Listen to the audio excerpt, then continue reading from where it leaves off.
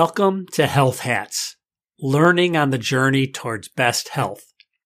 I'm Danny Van Leeuwen, a two-legged, cisgender, old white man of privilege living in a food oasis who can afford many hats and knows a little bit about a lot of healthcare and a lot about very little. Most people wear hats one at a time, but I wear them all at once. We will listen and learn about what it takes to adjust to life's realities in the awesome circus of healthcare. Let's make some sense of all of this.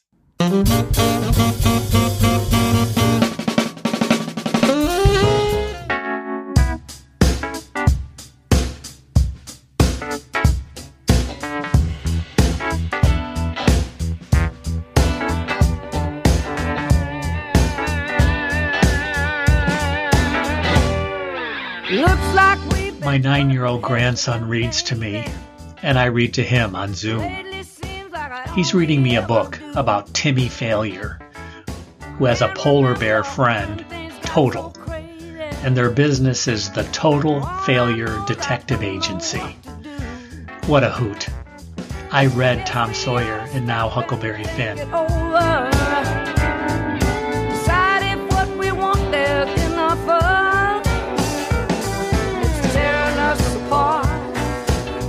Right to the heart. It's an unintended consequence of love. I counseled my various teams over the years. If we don't fail several times a week, we're not pushing the envelope, not doing our jobs. Tightrope walkers, pharmacists, and airplane manufacturers might disagree. Still, for innovators, learners, and leaders, failure as a virtue is a hard sell. Really, for almost anybody. My teams, my colleagues in leadership, editorial review boards start by thinking I'm crazy. Sometimes they eventually get it, sometimes not. Leadership usually wants to get A's all the time. In one health system I worked for, I reported that we completed medication reconciliation in 40% of the admissions. Medication reconciliation is the process of creating the most accurate list possible of all medications a patient is taking, including drug name, dosage, frequency, and route, and comparing that list against the physician's orders to provide correct medications. Oh my God, they said that's awful. No, I said that's great. We're failing. Let's succeed. In 18 months, we completed medication reconciliation 70% of the time. It's a lot easier to go from 40% to 70% than from 70% to 80%. In research, we don't publish when the study doesn't prove the hypothesis. Yet not proving is as essential, if not more important, than proving. Once I was on an editorial review board that decided to solicit articles where the researcher didn't prove the hypothesis and learned something. Over 10 years, we solicited exactly 0 such articles. 0. A definition of failure to some is the opposite of success. Well, not necessarily, especially when it comes to learning and getting healthier. We don't tell kids they fail when they fall learning to walk. They keep trying. Same with learning to talk. As an adult, I find failure a motivator to try again. As a thinker and a catalyst for change, I'm delighted when I succeed with 30% of what I try. Batting .300 is pretty good in baseball. But it's been the rare boss that's accepted that. Those were the best bosses. We've done the best work together in my career. For health, embrace failure. I did eye exercises twice a day for 8 months before my brain rewired and my crippling double vision cleared 80% of the time. That's 360 failures and 1 success. It's taken years of trial and error to land on a balanced, stretching, and strengthening routine that works for me. I stumble a lot, fall infrequently, and sustain only minor injuries when I do fall. I get frustrated when I see failure, and it seems like I'm stuck in the mud. Fail and try something else. That's the ticket. Remember C.J. Rhodes in the episode Win a Lottery Without a Ticket? She said the number of things that I had tried that didn't help is massive. I have a massive volume of things that I tried that did not work. You got to go through many things that don't work before you get to the things that do work. Failure fosters humility and empathy. My best stories are of failure, my failures.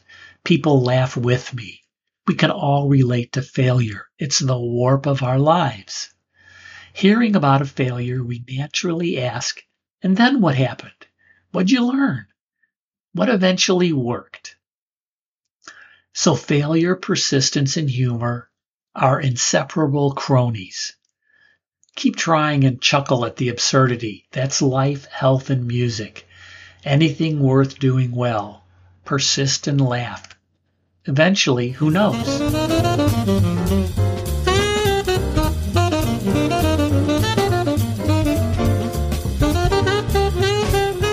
Now a word about our sponsor, Abridge. Use Abridge to record your doctor visit. Push the big pink button and record the conversation. Read the transcript or listen to clips when you get home. Check out the app at abridge.com. abridge.com, or download it on the Apple App Store or Google Play Store.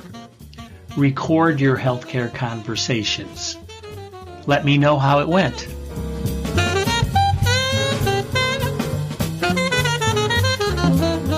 Looking at the flip side, I just had a text exchange with my friend and amazing colleague, Sarah Krug.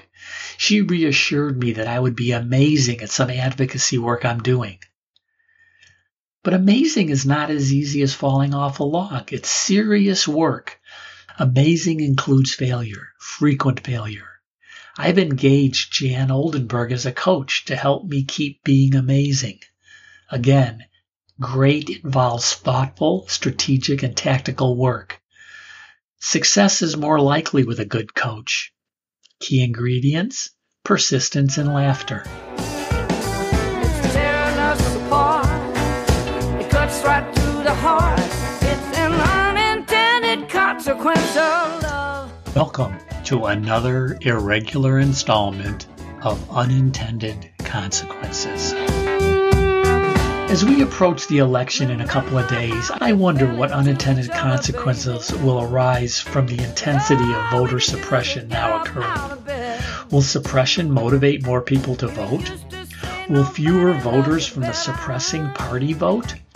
Will more laws pass next year to prevent suppression? I don't know. I do know that forceful actions cause forceful reactions, and reactions are unpredictable. Go vote. Be well. Onward. Expectations run aground. It's an unintended consequence of love. Of love. Of love. Now, baby, I'm the one that's taking chances. I know we've got a love we're fighting for. Let's drop them petty games and pick up dancing. Get back to where we wanted nothing more.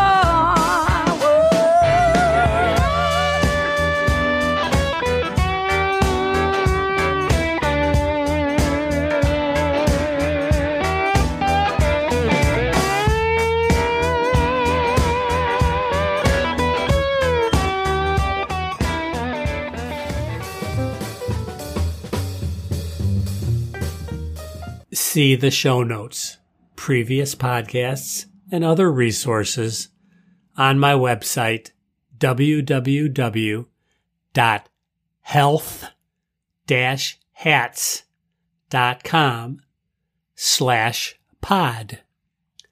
Please subscribe or contribute. If you like it, share it. Thanks. See you around the block.